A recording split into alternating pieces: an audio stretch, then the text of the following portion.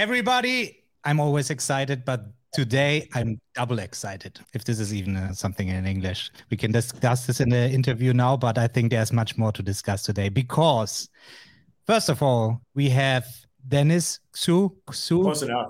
That's We will cut great. this together and I will use AI to repronounce it later on. It should be AI making the interview, talking to each other already. So we have Dennis, one of the founders of Mem.ai. And I talked about Mem.ai on Twitter already. The big difference is to other note-taking apps that it is AI enabled.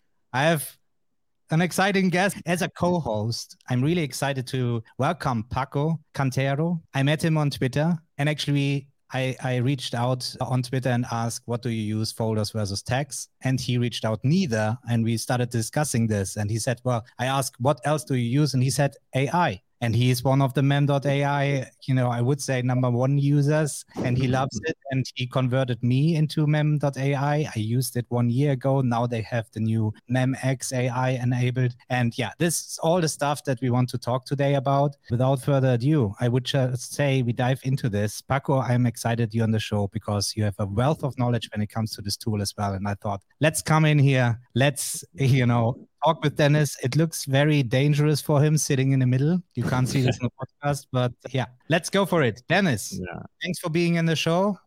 And maybe introduce yourself, the moment you developed Mem or launched it, the vision behind this, and then dive into where we go with this. Sure. Well, first of all, thanks for having me, and great to finally meet you, Tom, and Paco, great to see you again. So, I'll just, kind of give a very abbreviated, quick version of really what we're doing and all of that. Mem is basically what we call the world's first self-organizing workspace, and how we actually landed on this. So we started the company almost 3 years ago now, and started with, one of my best friends from college, and basically the problem that we stumbled upon repeatedly in our day-to-day lives, at work, everything, was that we felt like the information that we actually had access to was just not being utilized to its maximum potential, right? So there was all of this information that we had, whether it was, in our notes directly, in our email, in our CRM, whatever kind of data source that you have, it feels like it's all just trapped inside of there, right? And so our mission and our vision was, okay, the problem that we really want to solve is, how do we make sure that the right information gets to the right person at the right time, right? And it's kind of an evergreen problem in the sense that I don't think anyone will ever fully solve that problem, and that's actually what really appealed to us when we started working on it. Now, in terms of how we think about Mem, I think we actually live in this very, very interesting point in time right now in 2022. I don't know how closely you guys have been following, a lot of some of the fundamental AI research and the applications around there, but it really does feel like we're finally approaching this point where computers can actually understand humans. Now, people will debate what does it mean to really understand humans, et cetera. But I don't know if you guys have seen DALL-E, GPT-3. Every week there's something new, crazy that's happening, right? So with DALL-E, you can, go and tell it, generate a photo of Mona Lisa looking at her iPhone, and it'll actually do that perfectly within 15 seconds, right? For those of you who don't know this, just go to YouTube and search for DALL-E and AI. You will be amazed by all the things and so many other things AI can already do. I was just waiting for the moment. Actually, I was expecting Evernote, where they already have a search very powerful, to implement AI first. But yeah, it was just, to me, also a matter of time when this power of search is implemented in the note-taking app. Sorry for interrupting, Dennis. No, absolutely. I think the important thing, right, is given that computers can now somewhat understand humans, and what's particularly interesting is kind of the rate of development, right? So one of the most important drivers of all of this progress over the last, let's say decade or so, has just been the increasing amount of compute that we've actually been able to apply in AI applications, right? And it's actually, so, I'm sure you guys have heard of Moore's Law, right? And so while Moore's Law is kind of diminishing, the amount of compute that's actually going into a lot of these AI technologies is increasing by 8x every year, right? And so to put that into context, right, in 5 years, well, let's say your phone battery lasts like one day today, right? If we keep going at this rate, 5 years from now, it would last 80 days or so, right? So that's kind of like the context in which, the technology is rapidly evolving. And what we essentially do is we take that, and now imagine you had a human being that process all of the information that you have access to and then organize it for you, with you, automatically, right? So instead of all of the manual labor of having to figure out, what folder do I put this in? How do I tag this? How do I, enter this piece of information into my knowledge base so that I can retrieve it properly later? We can actually, build AI and technology enabled solutions that eliminate all of that work. And that's, really, that's what we do at Mem. And yeah. Well, this is just the beginning. And for those of you who follow Mem.ai for a while, I think they have no clue what is actually building up in the back end and behind the scenes and what you're preparing there. Because when MEMX was introduced, and I was able to actually be one of the first using it as well, this was the revelation moment for me. This was the moment when I used Mem back, a year ago, the first time. I thought, okay, it's another approach on note-taking, from structuring and the timeline and tasks. It's all there. We saw it 100,000 times. But I think the real value proposition inside Mem is the AI-enabled search and the recommendations I get when I start writing. And what I did, I imported Notion, I imported my Obsidian, all the scattered information from all these places, and suddenly things appeared that I never was aware of. And there was something scary happening, and I have no idea. First of all, I need to know, does it understand several languages, or is it just English? It understands most of the major languages. It does. There we go. I have tested with Spanish and English, and it's amazing because as you are typing, you see results that the application finds out. And it's amazing because it's relating not only concepts that are related. For instance, I'm writing in French and then French names appears, but also the concepts, no matter the language that you are using. It's combined. Simply amazing. Because then I have to share a story here, where I thought, I don't know, this is next level. So I moved stuff from Notion in there, and we just finished building a house. And I was looking for inner doors, for the doors on the inside in the house. And in German, it's called inner doors. And I just added inner, the word inner, and not doors. But it showed me the node with doors, but no inner. So in this node, there was not the word inner. So I just interpreted there that it recommended it to me because doors are always in the inside. I don't know how this happened. Maybe it was a coincidence. I have no idea. But I could believe that this works. But then, and now I'm looking forward to your answer there. Then I thought, well, then it should recognize when I write down something like a red fruit, and I should get a note with a strawberry. So this is not working. Can you explain more on how the AI actually works inside Mem.ai? Yeah, so I'll give you kind of a broad, some broad context in terms of how it's. So maybe the reason why it didn't recognize my strawberry note. Yeah, so that's interesting. I mean, I'd have to look into that. I think there is some. Okay, so it should recognize this. It's so it is context-based, right? It's plausible okay. that way, yeah. So the easiest way to think about this, right, is think about it this way. Imagine, all of us, we've read a lot of things on the internet over the course of our lifetime, right? So, but in the course, of our 30, how many ever years of reading on the internet that we've had, we've only been able to read such a small sliver of it, right? It's less than 0.0001%. So now imagine that you have a person, right, who actually can read the entire internet, right? And now, of course, no person can do that, but computers can process really quickly, and they can do that. And if you can actually do that, then what happens is we know that certain words always kind of appear, next to each other. And so I think the thing is, people probably don't often describe strawberries as a red fruit, right? People probably describe strawberries as, a type of berry, maybe, next to milkshake, strawberry milkshake, strawberry rhubarb, whatever, right? Like all of these things. So those are words that appear next to strawberry, right? And that's, if you think about how meaning is derived, this is kind of philosophical, like what is meaning and what does that really mean? It really is all about the meaning of a word is about the words around it, right? The context around it, because you can have the exact same word, at least in English, it's super confusing. You can say bank. Let's take the word bank. It could either mean, if I said I went to the bank to withdraw money, or I went by the riverbank, totally different meanings of the word, right? And before, like the most kind of, the earlier versions, and when I say earlier versions, right, this whole field is super young, but the earlier versions, even like let's say 10 years ago, five years ago, systems had a lot of trouble understanding the difference between riverbank and bank ATM, right? Those two words. But now they don't. Now they can actually understand, okay, cool, this is the type of bank that I'm talking about, et cetera, all of that stuff, right? So basically think of it as, you have this person, except it's actually this computer that has the wisdom of having read the entire internet. And once you've read the entire internet, then now imagine that this person is now making connections on your behalf, right? And saying, okay, cool, these are things that, work together. And obviously, the technology is not perfect yet, which is probably why you don't see,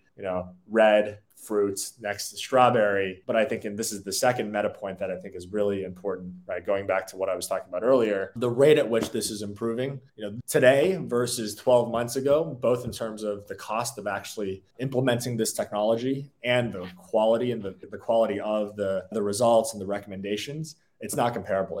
I would say it's, 2 orders of magnitude different from, 12 months ago, right? Which is unprecedented. So I understand this. That's great. Actually, a great comparison with bank there. But the question is then, does it really make sense to have only the knowledge of the whole internet, or do you also have their machine learning on a personal level for the person using MEM? So this means the more I search for red fruits and I always go to the node that contains the strawberries, it should start learning that I meant this, right? Of course. So that's kind of like so that kind of approach has historically been like a very common approach that, kind of any search system has used in the past. One of the interesting fundamental differences now is you can start with this, computer that has read the entire internet, and with very few examples. So very few things like, oh, by the way, Tom searched for red fruits and then he clicked on strawberry. Okay, so with very few reinforcement examples, we can actually create a fine-tuned version of the system that is much, much better, right? And so that's also very different than a few years ago. A few years ago, you would need tens of thousands, hundreds of thousands of examples to even get the AI to be slightly better, right? But now, you can even give it one example actually would go a long way, right? Yeah. So I get it. So that's how I see it as well, because it would see what I did there, then compare it again with the knowledge he got from the internet, or he, she, it, right? The part where it trains on your specific knowledge base, that's a very active area for us right now, and have some interesting ideas around, but it's not in the product yet. So, but it's going to make its way into it soon. Okay, that's good. Yeah, talking about the product and the progress. Right now, it's still in beta phase or beta, or depending on where in the world you want to pronounce it. I have to settle somewhere. So, when can we expect the final release? Is there, this year, next year? When you say soon, if a SaaS company says soon, it can mean anything or nothing. So let's see. How close are we? So in terms of final release, there's never going to be a final release, but there is going to be a release where we say, okay, we're out of beta, et cetera. We actually announced this earlier this year, and we said, we're in the process of exiting beta. And what that means is specifically the moment that we launch MEMX to be available, because right now it's in early access. There's a wait list. For anyone who's on the wait list, I know. Thanks for your patience. We're working hard on getting as many. The wait is worth it. I sent you all the people that asked me for that. Me too. Yeah. So sorry about that. Sorry for all the hype. I'm so sorry for that, Dennis. Sorry that people love your product. I will stop talking about it. Oh, please, thank you. Once we essentially get rid of the waitlist and allow anyone to sign up for MEMX and subscribe to MEMX, that's the moment where we'll officially exit beta. But I think in good conscience, because of a lot of the things that you guys have talked about in the past, there's still a lot of missing pieces, right? And we're definitely aware of that, and we want to make sure that we're actually delivering a product that is that feels robust, right, before we fully exit that. Yeah, that's great. And I have to say, it feels already very robust and reliable. I never had issues that it broke or something like that. But before I dive into the next section or the next questions, I want to bring up questions or feedback from the community as we are live still. So Dave Rehak from well, via LinkedIn. The only thing reliable coming from Evernote is the way other companies have lapped them on the tech. Well, we leave that by that, but then he follows up with, Tom, in listening to this interview compared to the CEO of Evernote, and I interviewed Ian Small from Evernote already, I feel it is like comparing a business person with a computer scientist inventor. Very exciting innovation. And this is already a very small line that you go, right? Either you're a developer and you're a techie and you start with one solution that you developed, and then you become a business and then it lacks there and it breaks down. Or it's the other way. It's business KPI driven, which is, trying to listening to everybody and not focusing on the things that matter for the product itself to make this value proposition. So how do you see MEM? Is it more developers in there, or do you have also, do you feel safe on the business side? Well, obviously you raised money. That's but implementation of this. I think at the end of the day, obviously, we're running a business, and of course, if any investors are listening to this, yes, we're running a business. Yeah, listen, I'm paying. Not sponsored. I will always pay for good things. But at our core, I think our DNA as a company is that we are inventors, right? So I think, Dave, that's a great point. We really think of ourselves as, both creatives and inventors. And, we started this really to solve our own problem, right? I think there are different kind of businesses that people start. Some people see an opportunity and it's like, oh, I need to go do this. For us, it was just many years of asking continuously, frustration around why doesn't this thing exist that I wish this thing was possible, et cetera, that ultimately led to, okay, you know what, no one's doing it. We're just going to go do it ourselves. Right. So I think, for us, that's very much in our DNA. And, obviously we are a business, we need to make money, and, we're starting to figure that out with MEMX and all of that stuff. But yeah, technology is at the core of what we do. And I think the reality is that all of the new age modern businesses, today, kind of the new way of doing business, especially as a technology company, is you do just have to continuously focus on the product and on the technology, right? And there's so much competition. I think everyone knows just how lucrative the entire field is today, that you can't just,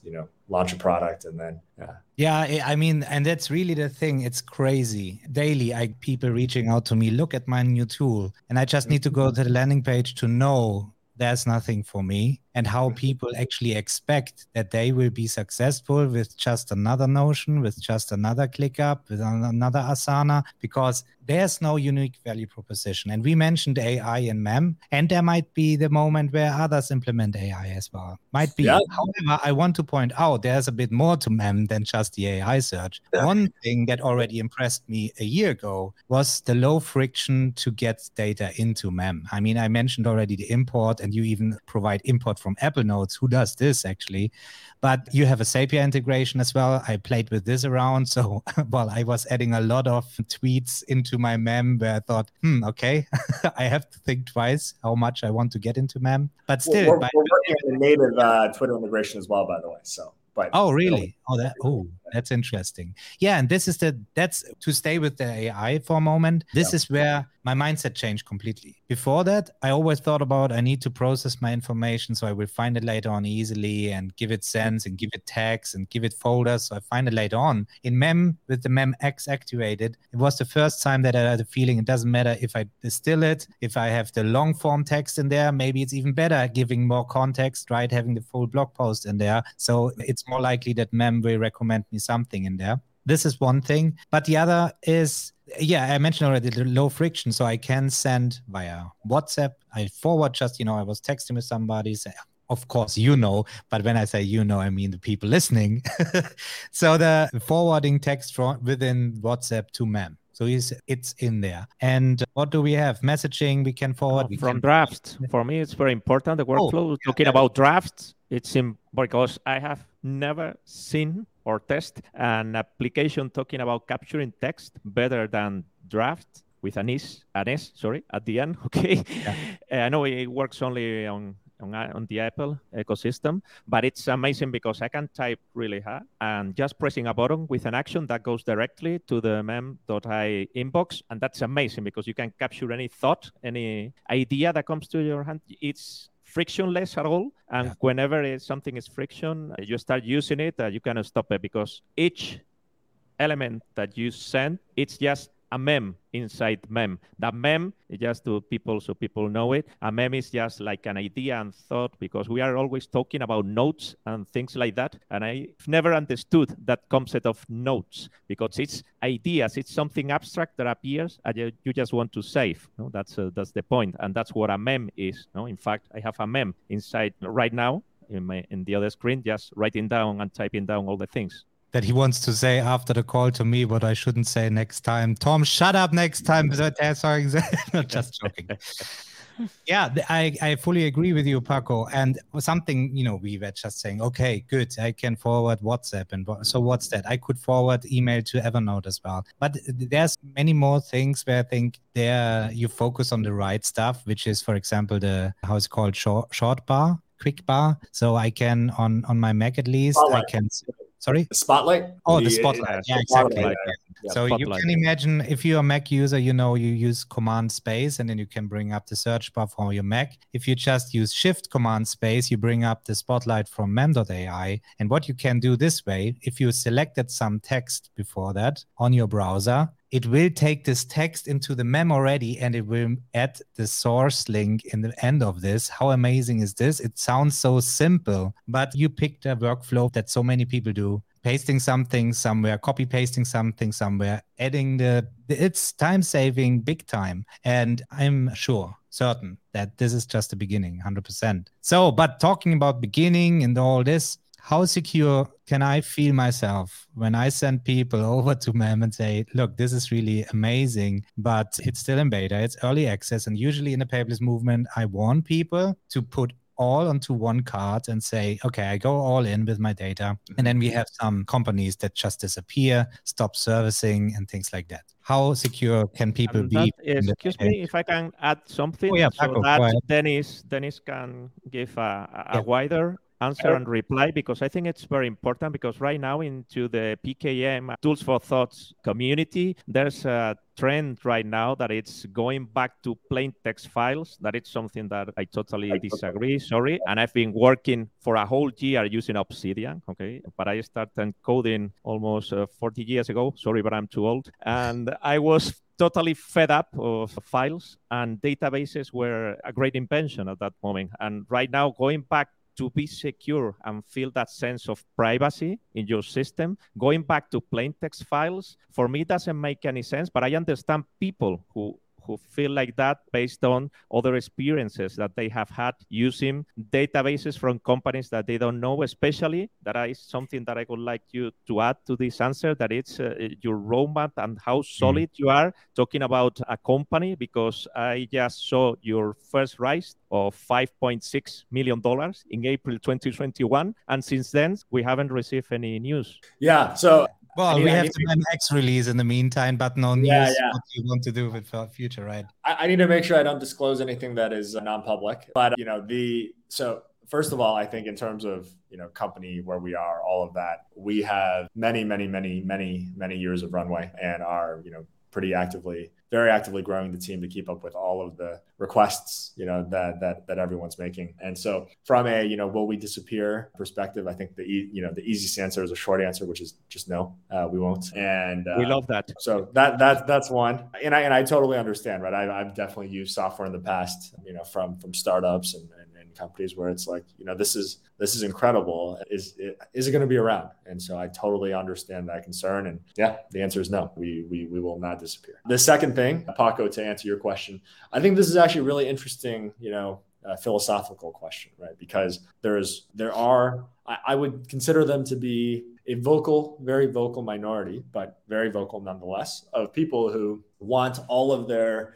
basically all of their data to be local only, kind of like locked away in a vault, only on their device. And there's a few problems with that, right? So the way we think about data ownership, and I think fundamentally at the heart of it, data ownership is really the important piece, right? Data ownership consists of data security, obviously, and we use, the most secure standards to industry standards. But then it's also data portability. And it's the ability, and specifically what that means is the ability to actually make use of the information that you have in the context that you need it in. right? And of course, if your information only lives on this one hard drive in this physical location in one place, right? The surface area that we interact with on a day-to-day basis, right? Just from, the devices we use alone, but on the internet, like across the entire spectrum, right? Like, let's say you wanted to use your knowledge that you have inside of a different application, right? That is true data ownership, right? Being able to actually say, okay, cool, I can snap my fingers, have what I need at the tip of my, at my fingertips, and then be able to essentially just like push it into whatever thing I needed. That's really important. And in order to enable that, right, you actually need to leverage a lot of the new technology that's come out over the last 10, 20 years of cloud computing. You need this stuff to be able to live securely, but you need it to be able to live online, right? So I love this answer. So well, it ticks so many boxes, and I saw the export options there as well. That's very important. I think I can export as markdown files, right? So to me, this is the easiest way to get it into other tools. And I talked on another session about there should be a standard so I can move information from one platform to another. The only difference between the platforms would be how it is processed and visualized and structured, right? But the data in the end should be always the same. So if we have standards there, it would be so powerful. It would be so much easier to build up very powerful systems. But it's not as easy, obviously. It's like a USB, and you have your lightning cable there. But exactly, right? Yeah. Oh, sorry, go ahead. No, I just wanted to say, well, I'm aware of the time, but I want to add something else there as well. And this is another discussion I had with Brian Jenks talking about Obsidian and the potential of collaboration. And then we talked about getting different vaults and why we just don't open them up and merge them together. So we have, everybody can have so we're building a wiki, right? In the end, it would be probably exactly this, because Obsidian has, again, just context if you have exact the words, if you made the links, but there's not really, so adding something. Now going to MEM, something that you added as well is the team feature. So I would really, before we close the interview, dive into the team feature. Paco and I are really interested in this. How does it work to share information? Yeah. Is it just the single nodes that I share that will add to the other vault, or will people have access to the whole thing? So how does this work? Yeah. So first of all, I think, taking a step back, the two areas that we have, from the beginning decided this is how we're going to differentiate to, not be just another application. Those two areas are, one, obviously we talked about a lot, which is AI, and the other one is collaboration, right? So we actually made a lot of decisions very early on to make sure that we would not shoot ourselves in the foot, to be able to actually support collaborative use cases. Because if you think about it, it is actually there's a very, very hard challenge of a lot of people start with MEM as this private knowledge base, right? They use it for their work, they use it for, their life, they use it for everything. And then to be able to go from that and then they realize the power of it, and they say, okay, wow, and we've seen this happen many times. I need to use this with my colleagues, right? How do I use this with my colleagues, et cetera? But to go from there to there, right now, we have to figure out a lot of really interesting challenges around, well, how do we deal with searching, you can search your private information, and then how do we make that really easy for you to share that, but not be also confusing around accidentally sharing the wrong thing, et cetera, all of that stuff, right?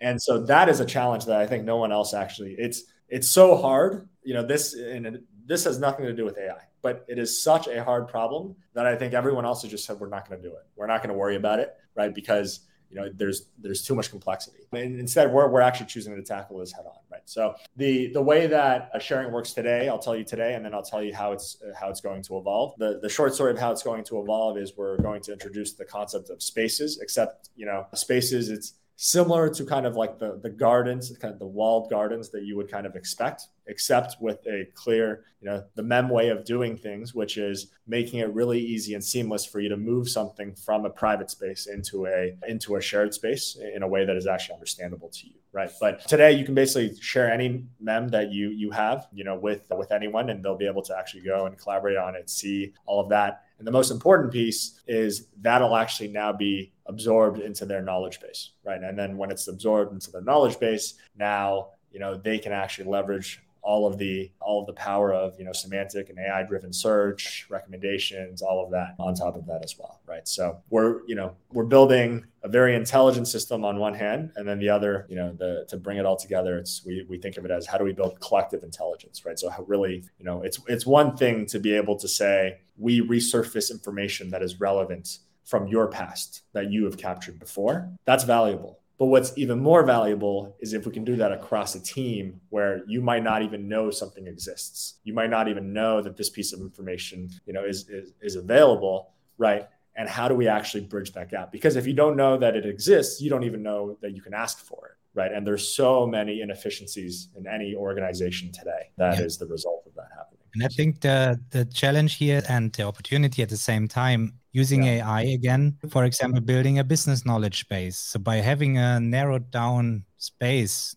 the words recurring inside the business, there's so much more potential than the discussion I had about Obsidian, where people have to feed this and have the same conventions and need to use these tags, but having context-based search. This is the powerful thing where you can build up a business knowledge base, and then it needs to encapsulate it as well that AI understands, okay, I'm looking now only on the business, and this might have a different context, but at the same time compares it with other information it got about other business in the same space. And I think there's so much. We could go on and on for hours today. I have the feeling that we certainly have to have a follow-up, Dennis. I just something I want to add to this team feature. If you want to give feedback inside MEM, I was so surprised when I hit this button. Usually you expect intercom chat coming up or email, right? But in MEM, you get a new MEM. And in there, you mention the feedback, the support team, right?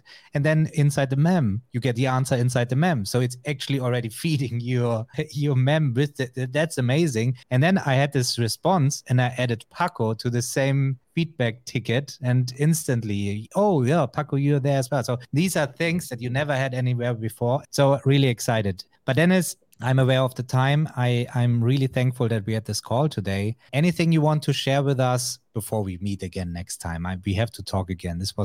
There wasn't enough time today. Yeah, happy to chat again. No, I think, basically for anyone out there who is a user, thank you so much. We appreciate you. And if for any, engineers out there, we're very actively hiring. So feel free to reach out. I have to plug our recruiting. I'm sorry, but And everybody listening and watching will get instant MEMX access. No, just joking. Just joking. No, before we close the interview, I bring in one more comment from LinkedIn just to confirm what we've been talking about. So it's Aman Samra, and he says, MEM is an amazing tool. Dennis changing the way we knowledge share. That's great. And I agree. I cannot wait to see how MEM is in 1 year. I think it will be a complete different game then that we talk about. Thank you for being in the show. Dennis, thank you for being with me, Paco, and we'll catch up next time. Thank you.